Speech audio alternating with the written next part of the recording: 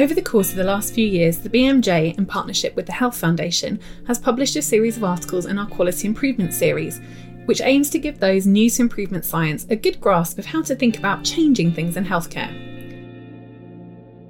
Then COVID-19 came along, and it seemed like all of healthcare was now aimed at just surviving in the face of the pandemic, and all thoughts of quality improvement projects went out the window. But did they? I'm Kat Chatfield, and you'll probably recognise me from our wellbeing podcasts.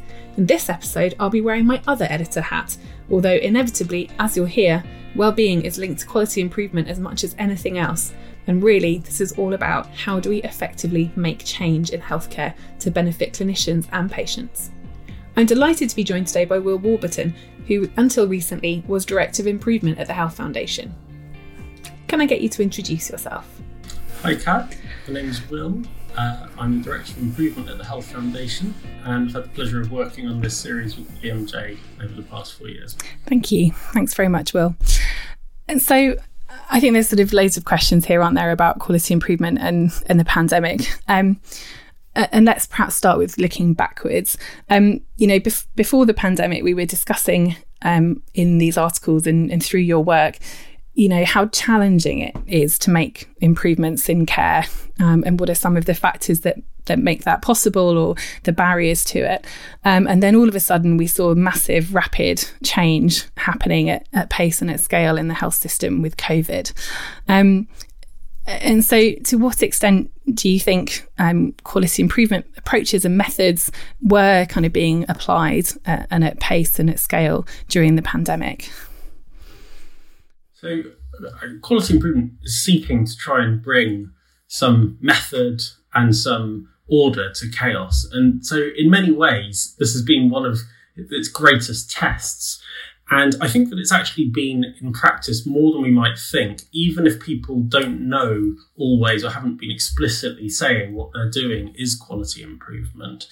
But effectively what people have been doing is rapidly coming up with new ideas about how to source PPE, or how to move to nearly all total triage and remote consultation, or how to completely reorganise the flow of patients in a hospital. So there's been rapid learning taking place, very fast cycles of change, people trying to understand whether those changes are making improvements or whether they're causing harms, and then adjusting and course correcting as they go. So in many ways, improvement has been absolutely embedded through the past 2 years in ways that it never has been before. And how successful do you think people have been in making those changes? Well, it's very interesting to ask people who've been doing the work about that. And what we've done is we've surveyed more than 200 Q members. Q is a community of people with improvement skills and experience about what they've learned during the pandemic. And interestingly, around half of them said that had actually been using improvement methods and tools more in that time, which is kind of counterintuitive, because actually you kind of think, well, you've just had, often hours to respond, let alone days or weeks. So how have people managed to do that? And I think that's through using the kind of skills improvers has, which include saying, can we understand what's causing this change? Can we actually explicitly map out a process here and understand where the problems are? Can we use things like a Pareto principle to understand where we're getting our benefits from our work, given that our time is so constrained? And can we use our measurement to try and work out what's working and for whom quickly? So this is not the sort of leisured opportunity to take a day to bring everyone together to do sort of long-term thinking and planning. This is the very real work of improvement on a day-to-day basis.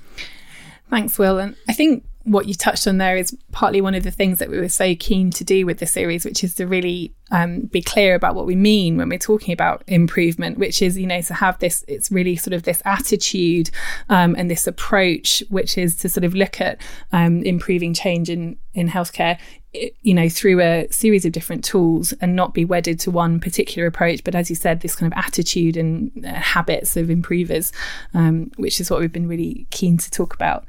So it's almost amazing to see those transported into a real world situation, kind of writ large. And interestingly, I think some of the things we're talking about in the series around kind of barriers and kind of organizational cultures and how you need to create a burning platform for change. I mean, the COVID-19 pandemic certainly created that clear mission and vision and that sort of impetus incredibly rapidly in organizations. Clearly, in the normal course of things, there are dozens or hundreds of competing priorities within a system at any one time. And part of the habits of an improver that we talk about is the influencing, the persuading, the getting a shared idea of a problem and the shared idea of a solution, and getting sufficient focus in the system to be able to bring all the resources to bear that are needed to tackle it. And COVID did cut right through that with both beneficial consequences in terms of responding to the immediate needs of social distancing or the immediate requirements of infection prevention control. It also, of course, had very significant unintended consequences in terms of what we're seeing now of the unmet need that was created, the wear on staff, which is extraordinary and remaining. So yes, the pandemic has provided a unifying and clarifying means of harnessing energy, but that has come at great cost and not in the way that we would like. And one of the major tasks now is to reorientate, to understand what has been beneficial, what to sustain and how, and what we need to change to make life more manageable, both for the workforce and but keep benefits for patients where those exist. Absolutely. And so what role do you think quality improvement approaches can play in supporting kind of that recovery? I'm not going to say following the pandemic, but into the next stage of the pandemic. Well, I think that clearly the principles of improvement are going to be very valuable in the recovery. So, I've been talking with colleagues and we've been supporting work, for example, up in Northumbria, looking at this question around staff wellbeing and supporting staff. And I do think this is the number one factor. If staff are not able to have the ability to engage in this kind of work, then it can't happen. And it's clearly the number one priority. So, for example, they've been developing their measurement and understanding of staff wellbeing so that the organisation can differentiate its response and do so rapidly by having much more easy to use tools to report staff surveys, which often in the NHS are once a year and somewhat after the horse has bolted, so that you can actually understand what's happening for different sections of the workforce and then put in place responses that can help rapidly. So I think it's that kind of rapid learning and improvement cycle, minimising any additional requirements in terms of data collection and making that as easy to say and hard to do, but essential if people are going to engage. Absolutely, and like you said, not increasing the burden on an already extremely burdened workforce, and adding to the problem. So you talked there about sort of pulling together and, having a sort of single focus with mixed effects. But do you think there were other barriers to change that were kind of removed or the sort of context changed during the pandemic, and what effect that had on people's ability to improve care around them? So one very interesting piece of learning we studied innovation during the pandemic, and what we saw is that there were some real enablers. So there was this, what we call top-down clarity and bottom-up agency. So interviewees that we spoke to said that there was an overarching kind of framework from the top and a goal from the top, but there was a lot of space in the how to be worked out locally. And regulators actually, to speak up to regulators for once, did provide some air cover for that.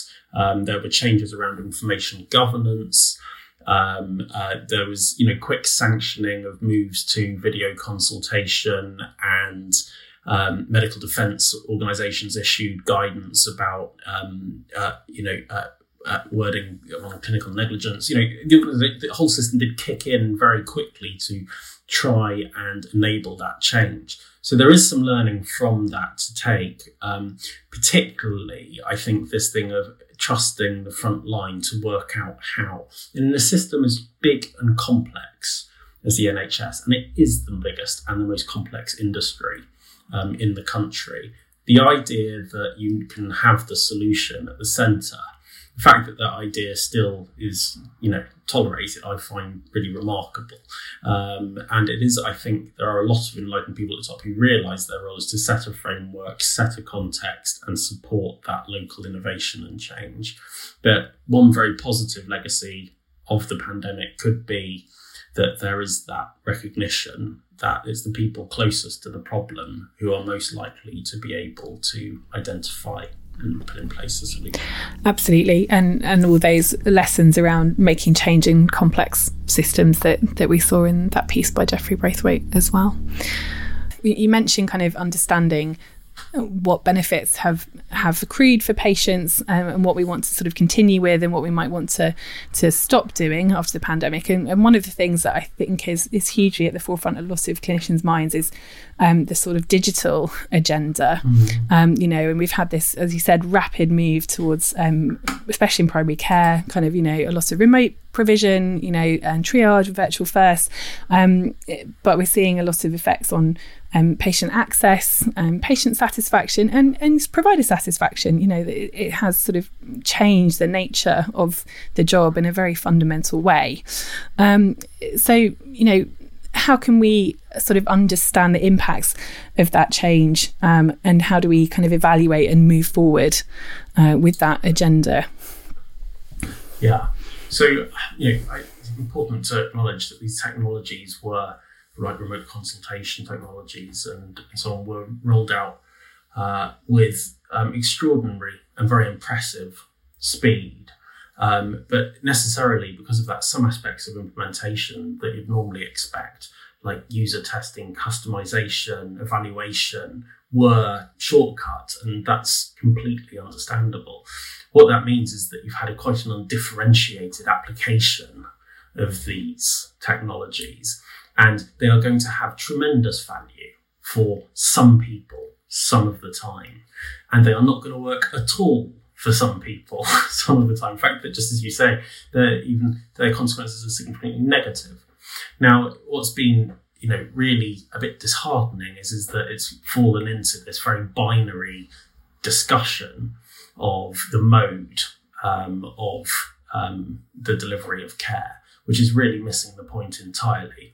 And I think going back to one of our articles in the series, which is Paul Batalden's piece on how health is created. It's created between the patient and their clinician and their clinical team. It's produced between them, and we need to start from that point and ask, how can we get this right together? What's the right way to deliver care for this individual, and not fall into blanket dichotomies about whether one mode or another mode is the right way to do things. So in terms of what improvement approaches can help with, is they can help with breaking that down. They can help with that evaluation. They can help with testing, and doing that in a way that's systematic without being, but operating at a pace that's needed, given that this is something that's here with us now. Thanks, Will. And just picking up on that point you made about implementation, I think one of the challenges that we had when we were looking at the series is there's often this kind of divide between quality improvement and implementation science, but which is a bit artificial a lot of the time. But just sort of reflecting on, for the clinician on the ground, when, a political imperative gets handed down, how can they use what we know about implementation to sort of make that change happen in practice? So change that's not necessarily driven by the patients in front of them or by their own kind of recognition of what needs to happen, but a sort of mandated change. What can clinicians do to sort of make that the best it can be for them and their patients? Well, I think that change that is driven from the outside is always up against it from the start. So it always has to be, the positive thing is to try and reframe that as how can this be helpful for the people that we work with, for the people that we serve, for our organisation, for our context, so that it's generated with a sense of, okay, this is something that can be useful and meaningful to us, that people are going to want to participate in. Because without that, we know from all sorts of evaluations of literature, what we get sort of a show of compliance, tick box kind of responses, or trying to hit the target but missing the point. So it's very important that these things are reframed and owned by the people who are going to deliver them. And that is the beauty of quality improvement, is that it actually starts with the people and brings together the people, ideally including the patient, who are going to have the solutions to a problem, to work out what's important to them, what matters to them, and therefore where to focus. Now, again, that could be quite idealistic when you are receiving the number of directives that we know come through from top. I think that my colleagues at this institute did some work in maternity care that has shown that over the last year there were maybe more than 3 a day coming through. I mean, that's almost, even if you had the whole team set aside to have 3 meetings to deal with each one of them each day, you still couldn't get anywhere. The volume is extraordinary, and it creates these priority thickets locally where it's just overwhelming. So it is up to, unfortunately, to leaders locally and their teams and their organisations to prioritise, to make choices, and to understand where they're going to focus locally. Yeah, to understand their local need and collaborate with patients. Absolutely. Okay, thanks, Will. And then one of these requirements is both kind of in terms of supporting the NHS and meeting patient needs, is for people to collaborate effectively at the systems level. And what is there anything that quality improvement has to say about how we might do that?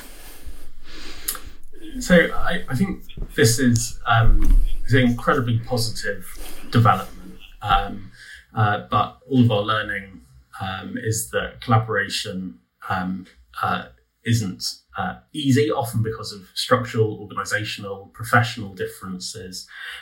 Quality improvement can really help here, because what it offers is it offers a method and a way and a space for people to come together around a problem. So something we've done at the Health Foundation is support a program called the Flow Coaching Academy, for example. And this uses a methodology which was adapted from manufacturing, but brings everyone together into a space once a week. It's coached by a clinician and a manager, and they're supported there to do problem identification, to test changes, to measure those changes in a way that are appropriate to the test that you are doing, and to have everyone in the room. And what they really do beautifully is they flatten hierarchy and they bring everyone together around the problem that they're trying to solve, which is how to improve care in this particular specialty. And so what that does is it removes a lot of the, a lot of the work in the NHS around collaboration is horribly dry, horribly distant. It's about structures, it's about governance, it's about financial flows. Now, I'm not saying those things aren't important. They create a very important context for improvement. But actually what improvement methods do is they provide the way in which this theory about integration gets translated into a conversation about who needs to do what, when, what difference can we make? How does this change that I'm making affect you? And how do I understand that and get feedback on that quickly? Because unintended consequences from these changes are always going to be rife. So I think it has a huge amount to offer. I'd say it goes as far as saying it's almost essential to making integration a success. Absolutely. And I think, one of the most popular articles in this series was our one about understanding organisational culture. And I think the Flow Coaching Academy is such a great example of something that is a massive cultural change intervention, and addresses some of those issues around tribalism and all of those other challenges.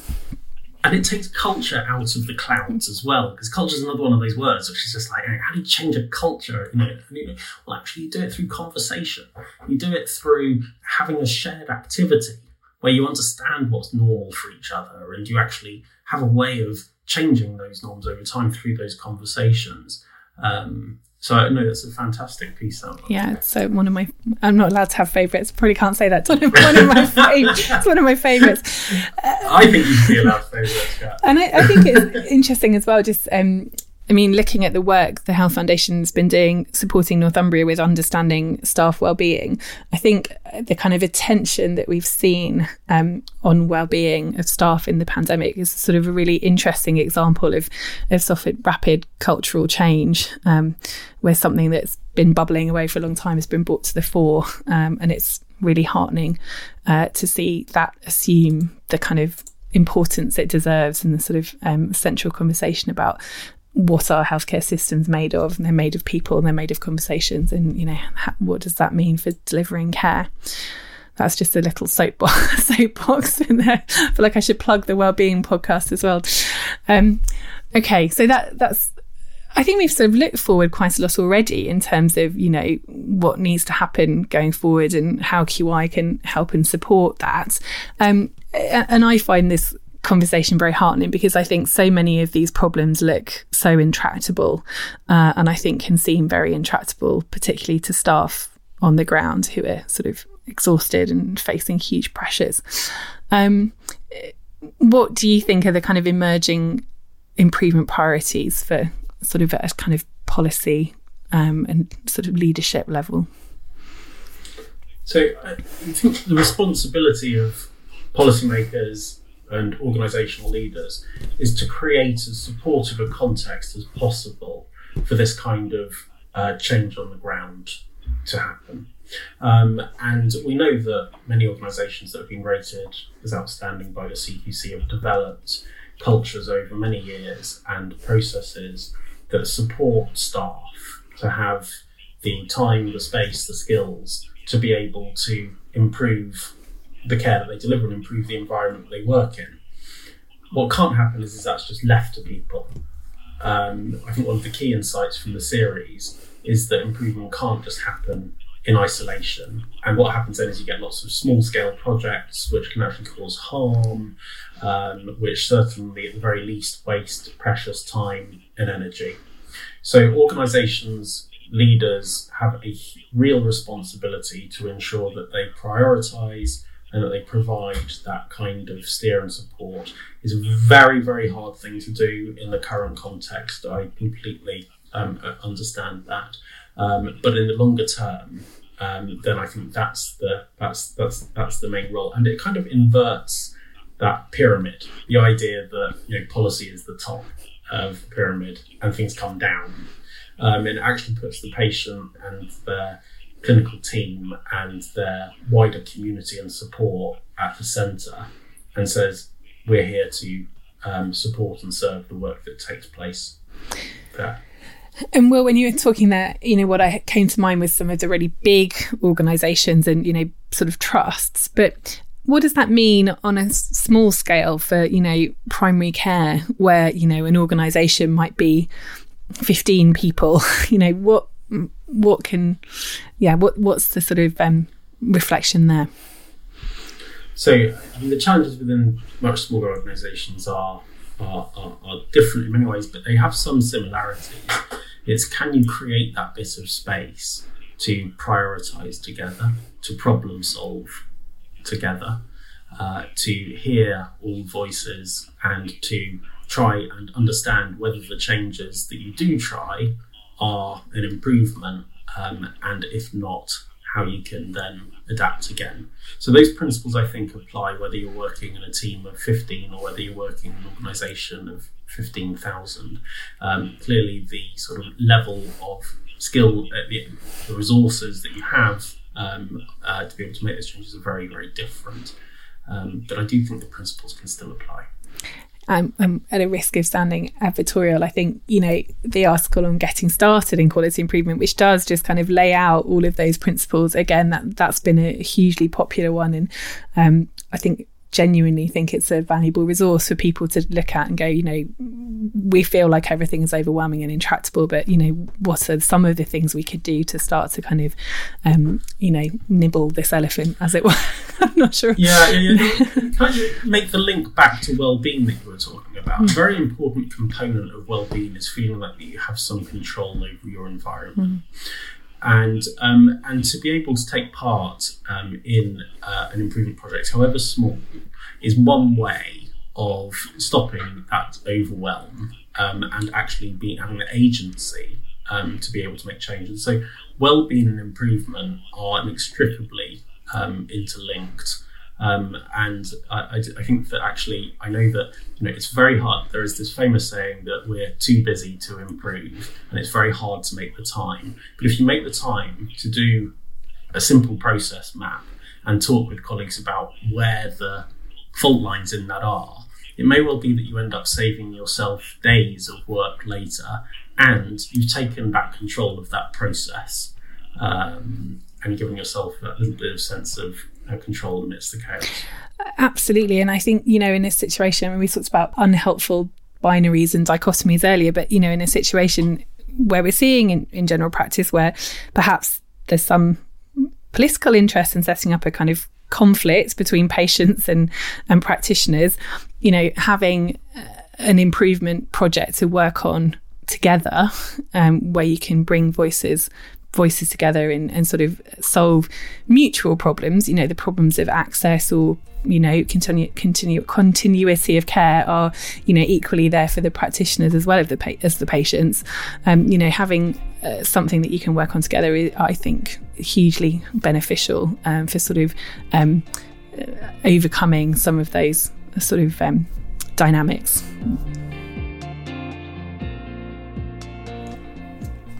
Thank you so much to Will Warburton. You'll have heard me dropping references to the series all through that discussion, and I'd really recommend having a read of some of them. They're all available for free on our website, and I've posted a link in the show notes. That's it for this episode, but I'll be back very soon with some more wellbeing, where we'll be hearing about how a creative output helped one healthcare worker after she experienced bullying at work. So subscribe to the BMJ on Apple Podcasts, Spotify, or wherever else you get your podcasts. Bye for now.